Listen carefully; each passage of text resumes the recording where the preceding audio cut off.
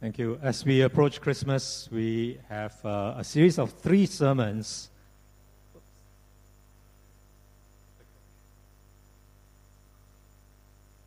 And they are called Canticles.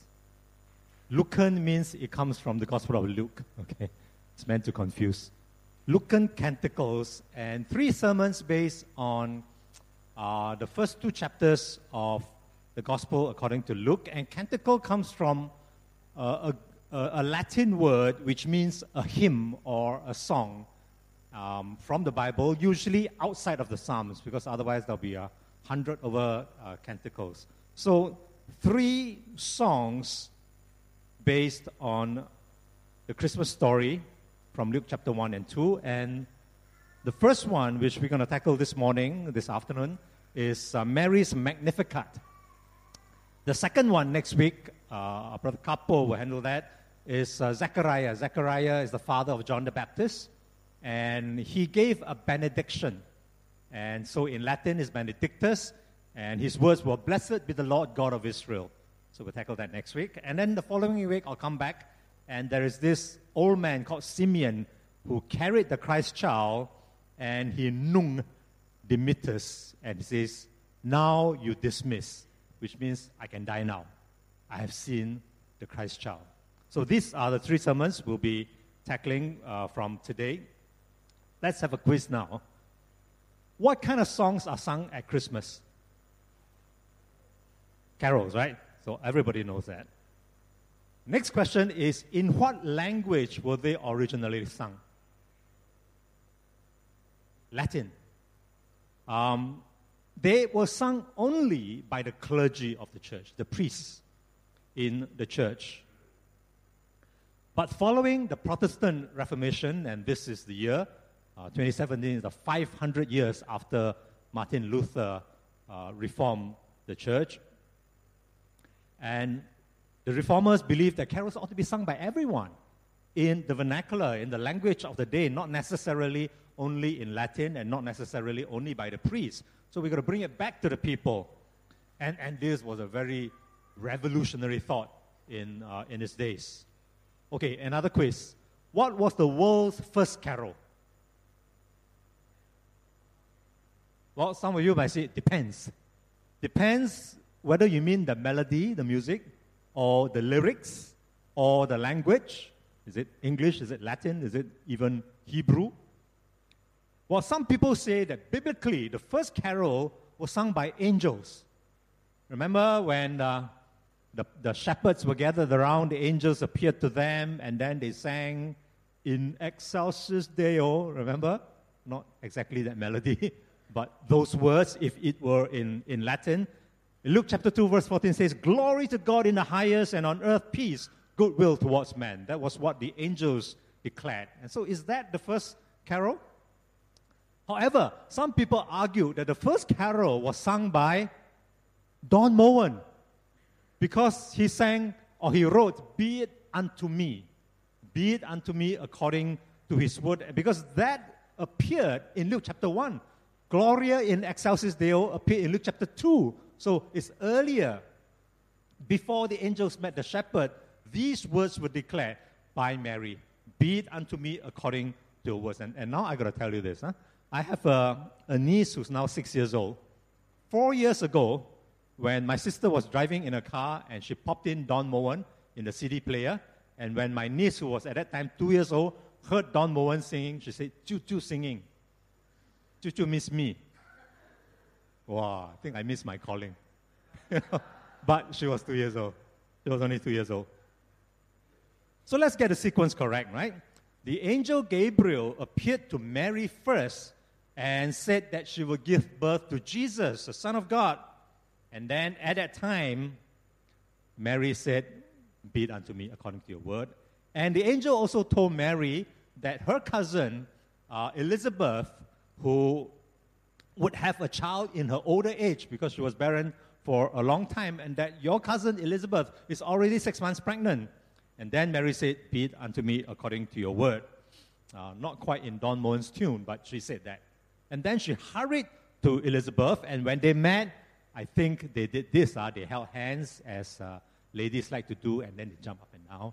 Then they say, "Oh my God, oh my God," right? Because both of them were pregnant. And then at that time, Elizabeth felt the baby do a somersault in the tummy, and then she prophetically declared that Mary, the mother of my Lord, right? So that's the Christmas story. And then, I believe, came the first carol ever in world history, Mary's song, the Magnificat, known as the Magnificat in Luke chapter 1. Let me just read that. And Mary said, "My soul magnifies the Lord, and my spirit rejoices in God my Savior, for he has looked on the humble estate of his servant. For behold, from now on, all generations will call me blessed. For he who is mighty has done great things for me, and holy is his name. And his mercy is for those who fear him from generation to generation. He has shown strength with his arm. He has scattered the proud in the thoughts of their hearts. He has brought down the mighty from their thrones and exalted those of humble estate. He has filled the hungry with good things, and the rich he has sent away empty. He has helped his servant Israel in remembrance of his mercy, as he spoke to our fathers, to Abraham, and to his offspring forever." The Magnificat comes from the first Latin word of this passage, which means magnify. And this passage, I remember some years ago, my pastor from Hong Kong, younger than me, but very, very learned guy, of course with PhDs, and his library is the best Christian library of any single person that I know. And he came, I remember he was just standing behind there, and somebody was preaching or going to preach on the Magnificat on the PPH stage. And then he said to me, "Kok Fai, let's see if this preacher wu liao bo. Let's see if this preacher has substance." I said, "What do you mean?" He said, "Any preacher who tackles Mary's Magnificat must refer to a parallel passage in the Old Testament." Which one? 1 Samuel chapter 1, when Hannah was with child and giving birth to the prophet Samuel. So I quickly shot up a prayer. I said, please, let the preacher I invited to PPH be a preacher of substance. And then he mentioned Hannah's prayer. I said, Henga. So by virtue of this short anecdote and this unreadable slide, that I have now also mentioned Hannah's song, and therefore I have proven myself a preacher of substance. But really, what else have people said about Mary's Magnificat, other than its parallel with Hannah's passage in 1 Samuel 1? There's a very famous preacher and pastor, E. Stanley Jones, and he said that the Mary's Magnificat is the most revolutionary document in the world. William Barclay, who has written many commentaries on the Bible, again another theologian, said that the Magnificat is a bombshell. There is loveliness in the Magnificat, but in that loveliness there is dynamite. Christianity begets a revolution in each man and revolution in the world. That's what's been said. Martin Luther, the reformer, said that the Magnificat comforts the lowly, but it terrifies the rich. And Dietrich Bonhoeffer, the German theologian who was killed in World War II, Dietrich Bonhoeffer said this before he was executed by the Nazis. He said, "The Song of Mary is Advent's oldest hymn. It is at once the most passionate, the wildest, one might even say the most revolutionary Advent hymn ever sung." I was surprised when I found out about this. But just what is so revolutionary about this Mary's Magnificat? That it was from a single, simple, female teenager. I think that is revolutionary in its days in Hebrew society. But that much Mary knew about herself, and she began with it, "I am a servant from one of a humble estate." And she knew what she was not. I believe she was quite sure that she was not immaculately conceived, which is a term for Jesus, that Jesus was not born of man and woman sexual relationship. He was from the Holy Spirit. But she knew that her child, because she hadn't had relations with a man, that her child was immaculately conceived. I believe she would never have thought that one day she would be worshipped as co-redemptrix. That means she's co-savior with Jesus at the same level which some people have advocated theologically. She knows that she was not co-savior. And I think she would have turned over in her grave if she had known that someday people would make an assumption about the assumption of Mary. And what is that? What does that mean? The assumption means that Mary did not pass through death. That Mary just went straight from earth to heaven, like Jesus did, like Enoch, like Elijah. That she was bodily assumed into heaven. That's why the term assumption. And these are the things that Mary is not. But what is so revolutionary about the song? In fact, what do these three countries have in common? Guatemala, India, Argentina. You know that at one point in their history, the Magnificat, Mary's Magnificat, was banned in these three countries. In the 1980s, Guatemalan police arrested people who recited the Magnificat in public because it was an incitement to rebellion and it was a danger to the state. Of course, it was in the heydays of liberation theology in Central and South America in those days, where people use the gospel story to incite people and they combine the communism to overturn the state. Okay? In Argentina, during the Civil War, children disappeared, and so the grieving mothers, they were called the mothers of Plaza de Mayo, came to this place called the Plaza de Mayo, and they displayed the words of the Magnificat there. And the military government of its days outlawed any display of the Magnificat. During the British rule in India not so long ago, the singing of the Magnificat in church was prohibited because of, they say, its purportedly incendiary, fiery lyrics that you will terrify the rich and all that. I've not been able to verify this yet, but I found it in several places on the internet, that on the final day of the British rule in India, Gandhi, who admired the teachings of Jesus, but who was himself not a Christian, requested that this song, Mary's Magnificat, be read in all the places as they were lowering the British flag.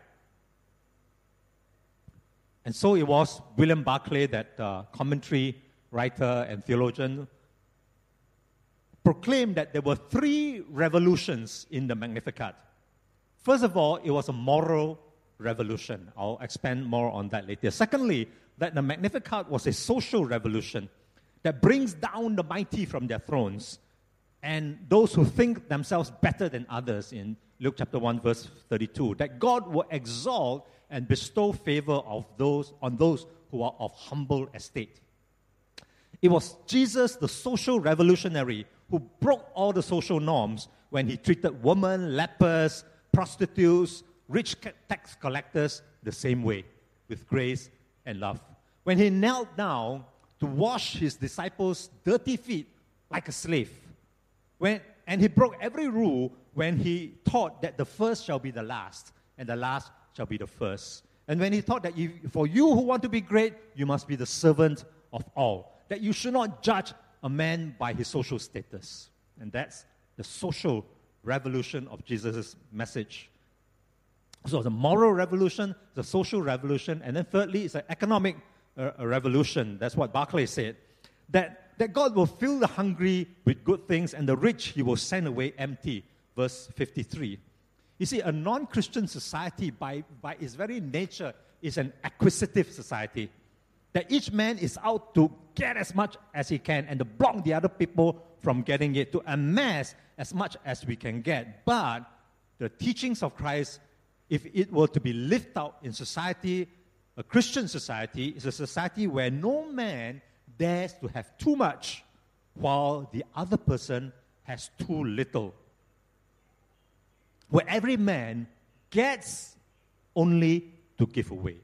Where it is more blessed to give than to receive.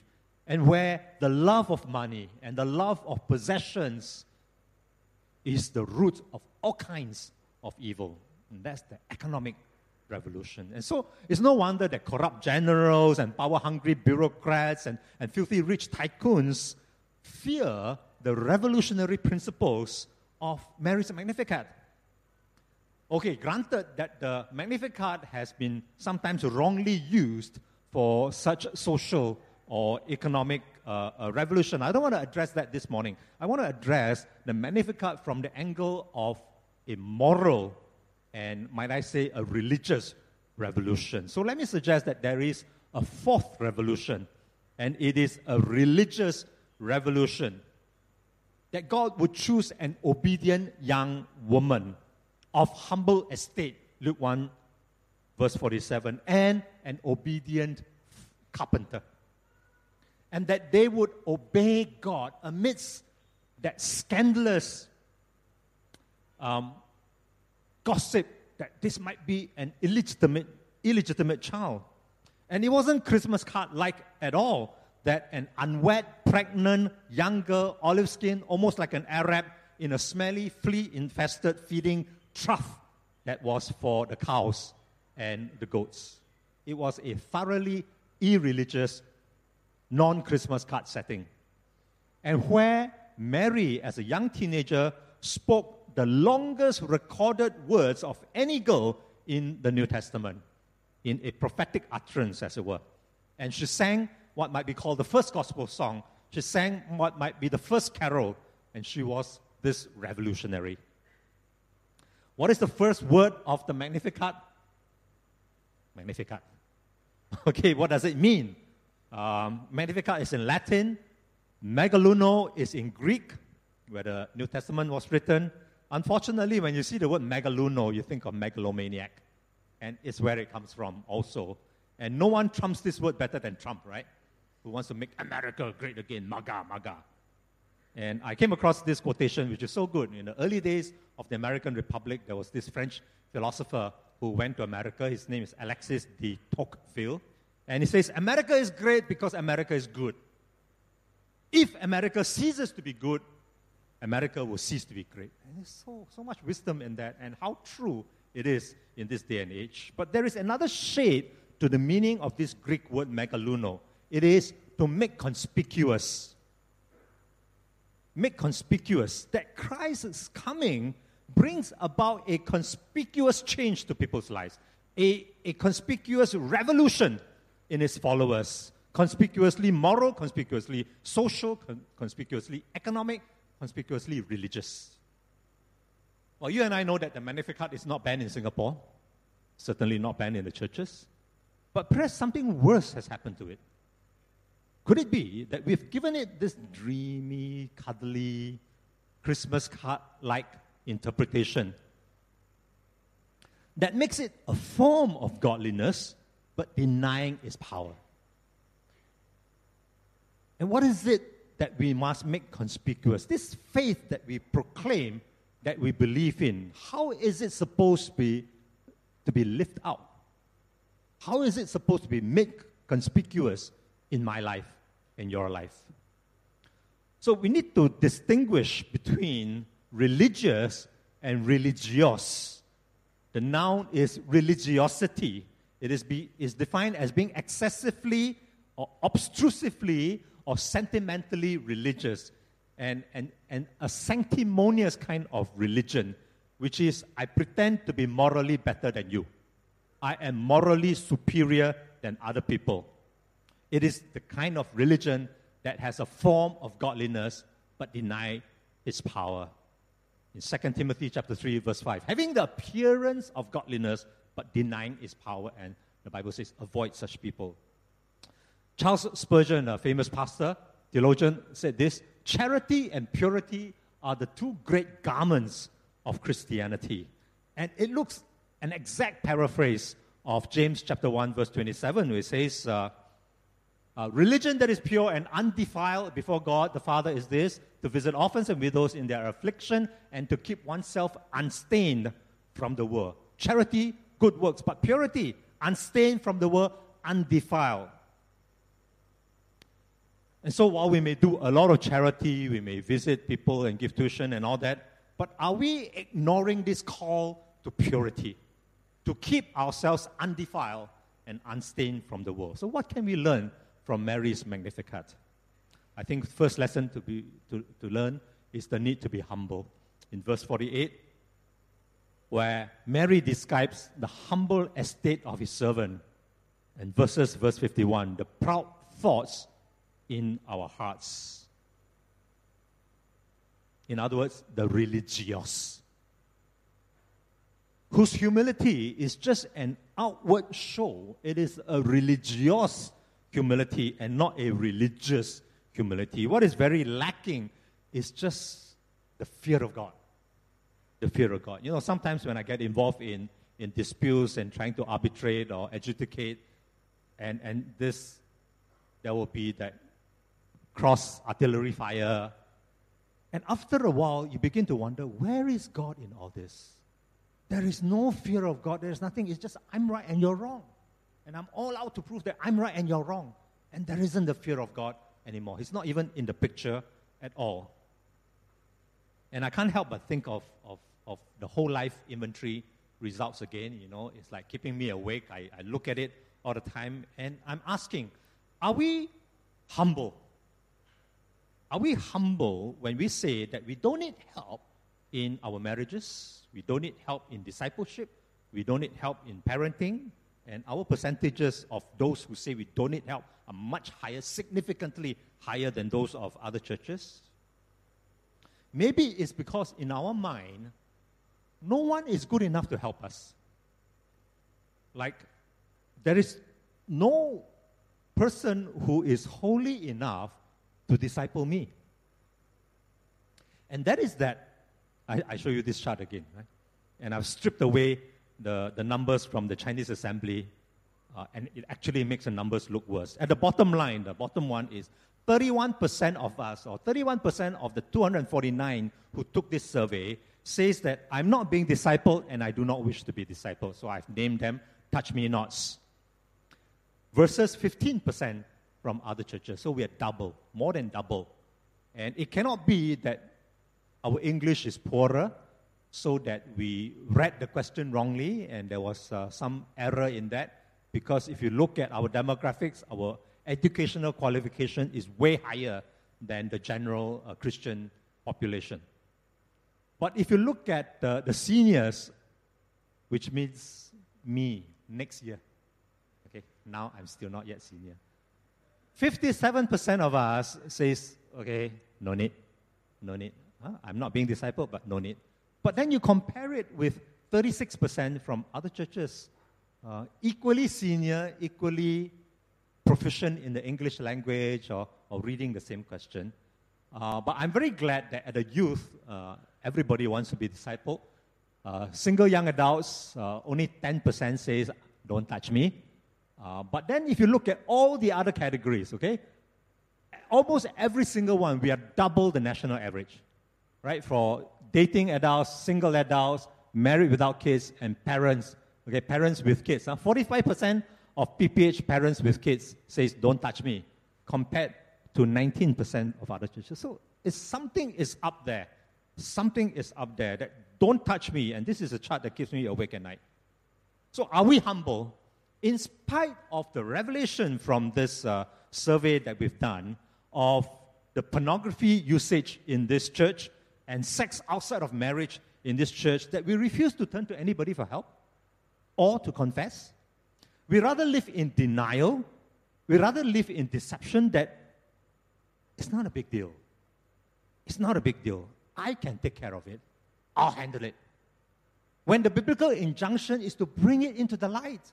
Bring it into the light, tell the truth and shame the devil, to confess sin to someone who will pray with you and who can help you. And as far as I know, and I've asked only deacons and elders, like since so many weeks ago, has anybody confidentially, don't need to tell me, has anybody approached you to say that, yes, I am addicted to pornography, or yes, I have had sex outside of marriage. Would you pray with me? Would you bring me through this in an act of confession? And the answer is zero. Not one case. Okay, there might be others who might have approached a cell group leader or a pastor outside of PPH, That's understandable. But zero as far as I know. That 12% of habitual pornography users, 12%. Habitual means once a month or more. That 18% of addicts, which means once a week or more. Not, as far as I know, not a single one has come forward to ask for help. And it can be anonymous and confidential. I don't need to know the names, but I would be very encouraged if people would be willing to confess and work through this. So do I think that we are proud in the thoughts of our hearts? Maybe. Maybe, because we are not humble. Because we are saying, I'm okay, I'll take care of it. I'm okay. I can take care of it. But PPH, if there is sin, let's just acknowledge the sin. Jesus brought about a moral revolution. It's not just about adultery, right? It's about the lust in our hearts and the lust in our eyes in pornography. It's not just an act of murder, but it's the murderous thoughts in our hearts. When we look at someone and say, you idiot, raka. That's what Jesus says. Let's acknowledge our humble estate before Almighty God. If we cannot be humble, we cannot be hungry, we cannot be helped. There is no help for us. Secondly, we need to be hungry. He filled the hungry with good things. Verse 53. Are we hungry for good things? Are we hungry for the things of God? You know, one of the very few verses I can memorize is Matthew 5, verse 6. Blessed are those who hunger and thirst for righteousness, for they shall be satisfied. Can I say that if you are not willing to acknowledge sin, if you are not willing to be discipled, then we cannot be hungry. We cannot be hungry for the things of God. We are not hungry and thirsty for righteousness. You know what C.S. Lewis, an English philosopher, said, right? He says, either we say to God and acknowledge God, thy will be done. God, your will be done. Or if we do not, then God will turn around and tell you, thy will be done. Right? You want to do things your way, you want to live your life your own way, go ahead. Your will be done. And how sad that'll be. When that happens, we got to recraft Matthew 5, verse 6, recraft it to something like, how sad are the self-satisfied, for they have no hunger for the things of God. D.L. Moody, American pastor, said, the Bible will either keep you away from sin or sin will keep you away from the Bible. And I think sin will also keep you away from the things of God. And how true that is. Sin will keep us from the pursuit of holiness. We are stained, defiled by the world if we are trapped in pornography, for example. Even if our wife and our children don't know about it, or even if our parents don't know about it, you know what internal spiritual credibility do we have when we take the 5 beats and we tell people about Jesus? When, as a parent, I want to teach my child about the things of God, and immediately a thought shoots into my head, you have no credibility. You have sinned, and you have not even tackled it. And who do you think you are, you hypocrite? Those are the thoughts that will come and accuse us when we are defiled, when we are stained. Will not our sin continue to condemn us as hypocrites? You know, a youth pastor once told me this, that one of his counselors told the youth pastor, a young counselor told this youth pastor, that he was the only spiritual leader or spiritual influence in another younger youth's life, even though that younger youth had a Christian family. It's like in his family, there is nothing spiritual about it. The father, the mother don't really care about his spiritual condition. And what a damning statement that is. That this young, maybe 18-year-old youth counselor is the only spiritual influence in that maybe 12 or 13-year-old boy or girl. And that the parents is not a factor in spiritual development at all. And so we need not just to be humble, hungry, but we need to be helped. As God helped his servant Israel, he too can help us, will help us, but we need to be humble and we need to be hungry. Because apart from him, we can do nothing. John chapter 15, verse 5, Jesus says, I am the vine, you are the branches. Whoever abides in me, that means remain, live with him, and I in him, he it is that bear much fruit. For apart from me, you can do nothing. But I think in so many instances and in so many categories as far as this whole life inventory survey is concerned, from marriage to parenting to discipleship to habitual issues, we say, I can do everything. We need no help. And then I will say, help. Why is it that we feel we need no help when we need help? We had a diaconate meeting on the 16th of November this year, just a few days ago. On the 17th, I woke up, and I never get this. It's like almost an audible voice. Now, I'm not sure if it is just because we were discussing these things at the diaconate meeting, and then, it's kind of like working in my psyche and all that. It was an almost audible voice that I heard that it's not about growth and evangelism, it's not about all that, or demographics and all that. It's about health. Health. If you are healthy, you will grow. If you are spiritually healthy, you will have spiritual growth. And so what does a healthy person do? A healthy person eats right. Right? We have the right food, the healthy food, the brown rice, horrible as it is. The right food means the right input of the Word of God. We read the prayer that we pray to God as well as listen to God, and the fellowship among the believers where we are like iron sharpen iron, helping one another and so fulfill the law of Christ. And so we need to examine ourselves. What goes in? What goes in? What kind of inputs are we getting? Who influences us? The images that we see on our computer or our mobile phone screens, is that the heaviest influence in our lives? Who influences us? Some section of the Straits Times that's always talking about making more money, and I'm retiring at 35, and I've got 1 car and 2 houses. Is that what influences us? Do we allow people to speak into our lives? And I think I sort of discover the reason why so high a percentage of those who are older feel like we don't need to be discipled. It's like, I'm already 60 years old. Right? Who can disciple me? Maybe a gray-haired 90-year-old man who's a super spiritual one. Because other than that, who? You're no better than me. I think there's also this element of speaking into one another's lives. It's like, would I give permission to you to say, you watch my life, I want to be accountable to you, and would you then speak into my life? If there's something that I'm doing or some attitude that you feel is not right, you're welcome to tell me. I think that is discipleship. I think that is, and not some great Moses character who stands with a staff and totally gray hair and great big beard to tell you off. It's not that. It's that humble attitude of someone who's just like you, who's able to tell you something and speak into your life. So a healthy person has right input, eats right. A healthy person also abstains from bad food.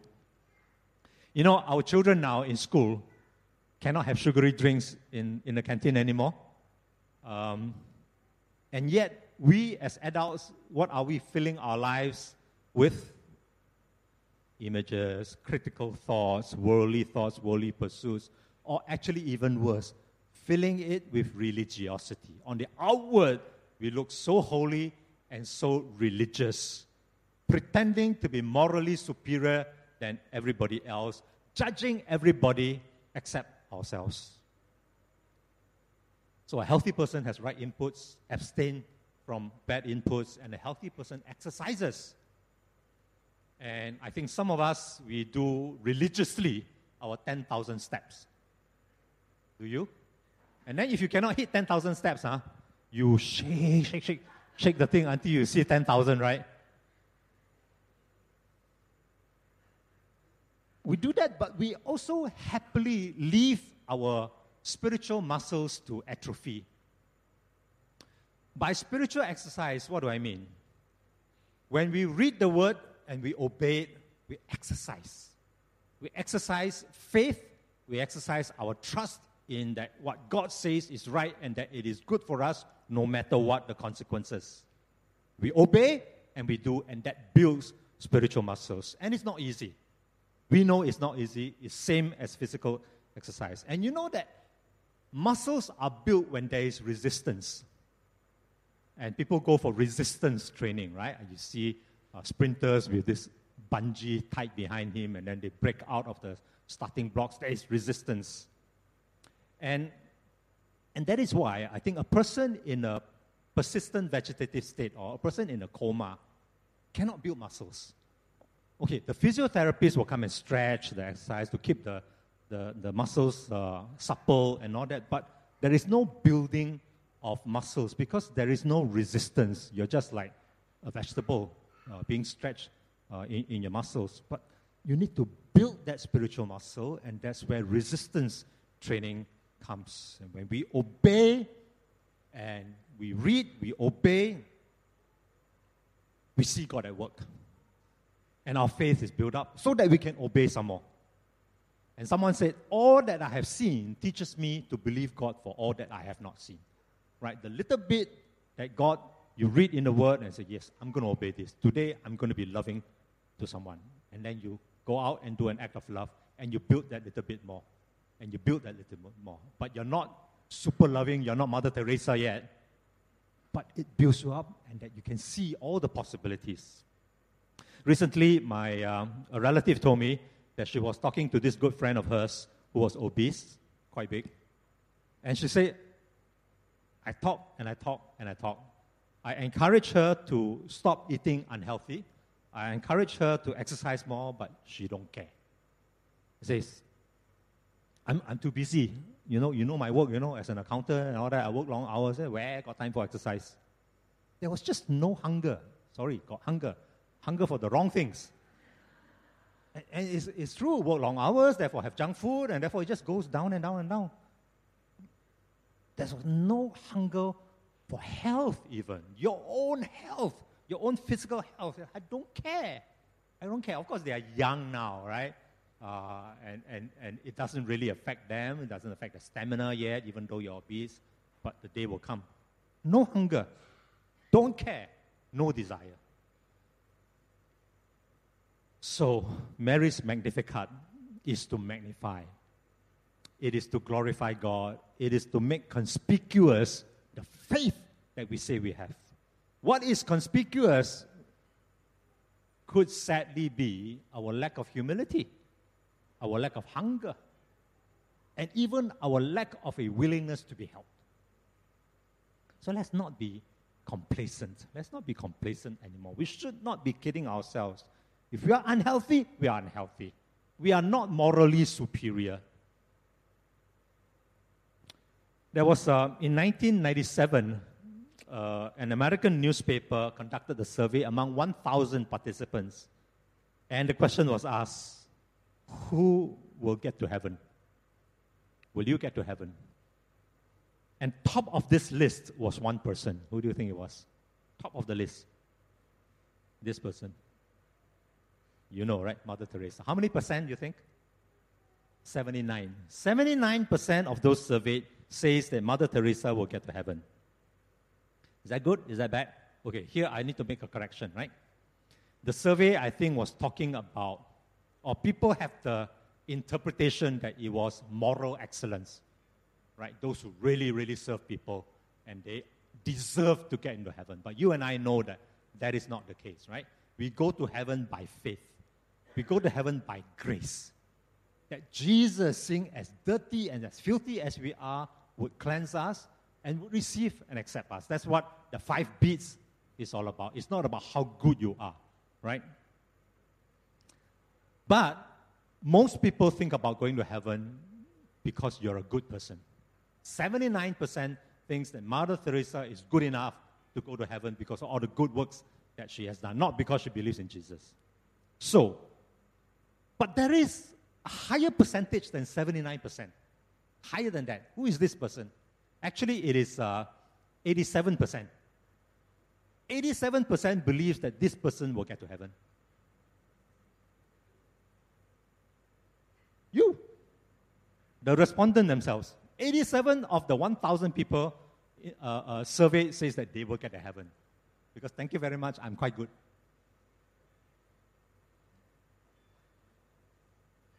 And that's where we are deluded. We are not humble. We are not hungry for the things of God. We don't think we need help because 87% go to heaven already. Right? So what is there need to be disciple or confess sin and all that? No need. So I have a reaction to using this word called challenge. You know, so many preachers say, I challenge you today. I like to use the word encourage you today, but today I say I don't want to encourage. I want to challenge you. Live a life of holiness. If it's sin, call it sin. Get help. Hunger for it. And don't just think that 87%, I have a 0.87 chance of getting to heaven. That's not good enough. Right? And so I want to end with reading this very scary passage from the Bible that Jesus talked about as we ask the music team to come and help us with the closing song. And you listen carefully to this scary passage, which is found in Matthew chapter 7. And listen to the words of Jesus. Jesus says, enter by the narrow gate, for the gate is wide and the way is easy that leads to destruction. And those who enter it are many. For the gate is narrow and the way is hard that leads to life, and those who find it are few. Beware of false prophets who come to you in sheep's clothing, but inwardly are ravenous wolves. You will recognize them by their fruits. Are grapes gathered from thorn bushes, or figs from thistles? So, every healthy tree bears good fruit, but the diseased tree bears bad fruit. A healthy tree cannot bear bad fruit, nor can a diseased tree bear good fruit. Every tree that does not bear good fruit is cut down and thrown into the fire. Thus you will recognize them by their fruits. Not everyone who says to me, Lord, Lord, will enter the kingdom of heaven. On that day, many will say to me, Lord, Lord, did we not prophesy in your name and cast out demons in your name and do mighty works in your name? And then I, Jesus, will declare to them, I never knew you. Depart from me, you workers of lawlessness. Everyone then who hears these words of mine and does them will be like a wise man who built his house on a rock. Hear the word, do it, obedience. How to do it? By God's help, by His grace, and not by our strength, because we know we can't. And so, brothers and sisters, have we somehow made God too small in our eyes? That we read the word, it sets this kind of standard for moral purity, for the purity in our eyes, for sex outside of marriage, for gossip, and we say, not important. I got other things to worry about. Have we made God too small in our eyes? We ask for forgiveness. We need to be forgiven. We want to hunger and thirst for righteousness, and we need help. Why don't we rise as we use this song and talk to God?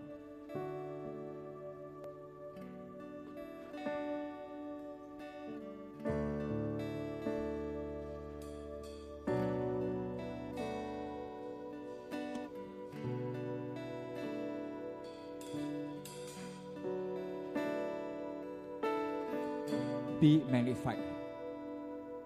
Last song.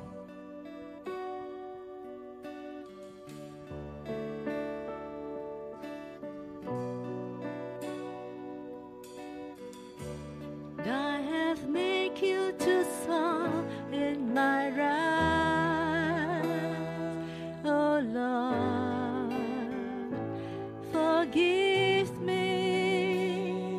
And I have believed in a lie.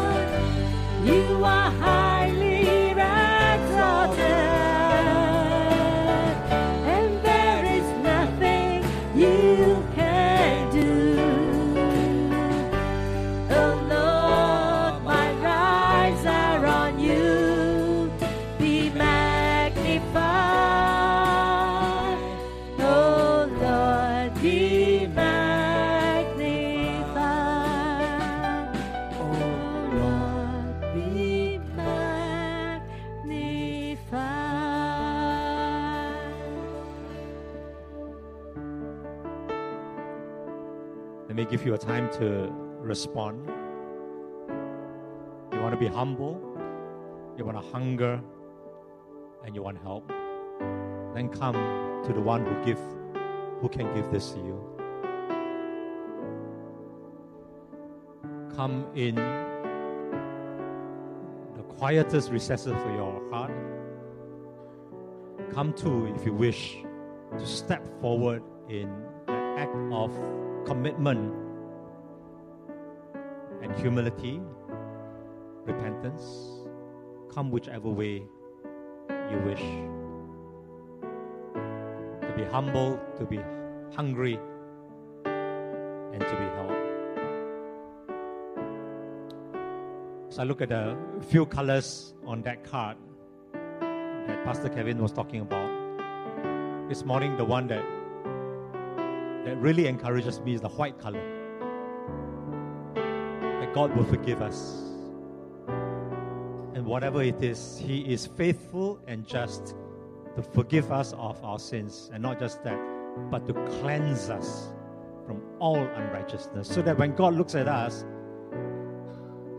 He's not looking at how good you are, what fantastic works of faith you have done, but He looks at a child cleansed and forgiven. And it's not 87%, it's 100% for the person who places his faith in the forgiveness of Jesus.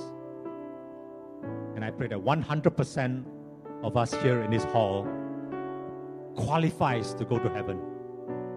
Not because we are so morally superior than everybody else, but because of the grace of God.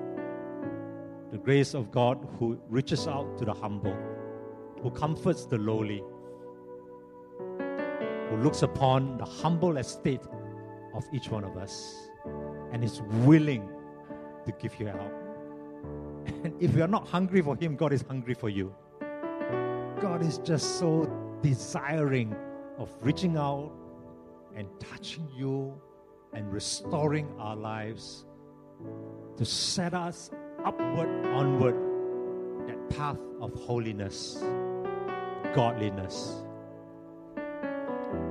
So brothers and sisters, let me encourage you with this, that there is no condemnation for those who are in Christ, because the law of the Spirit has set us free in Christ Jesus from the law of sin and death.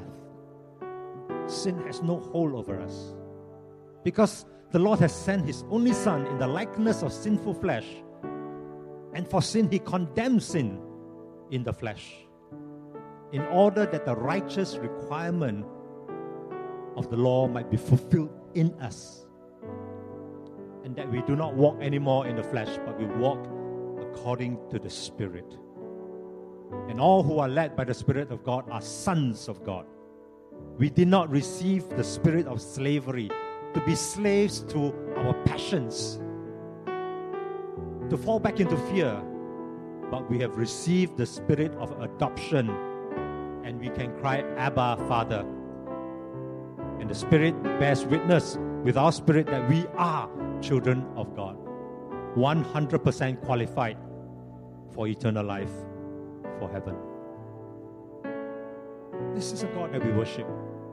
This is a God that we must respond to with a humble heart, with a hungering heart, and willing to be helped. Because apart from Him, we can't do anything.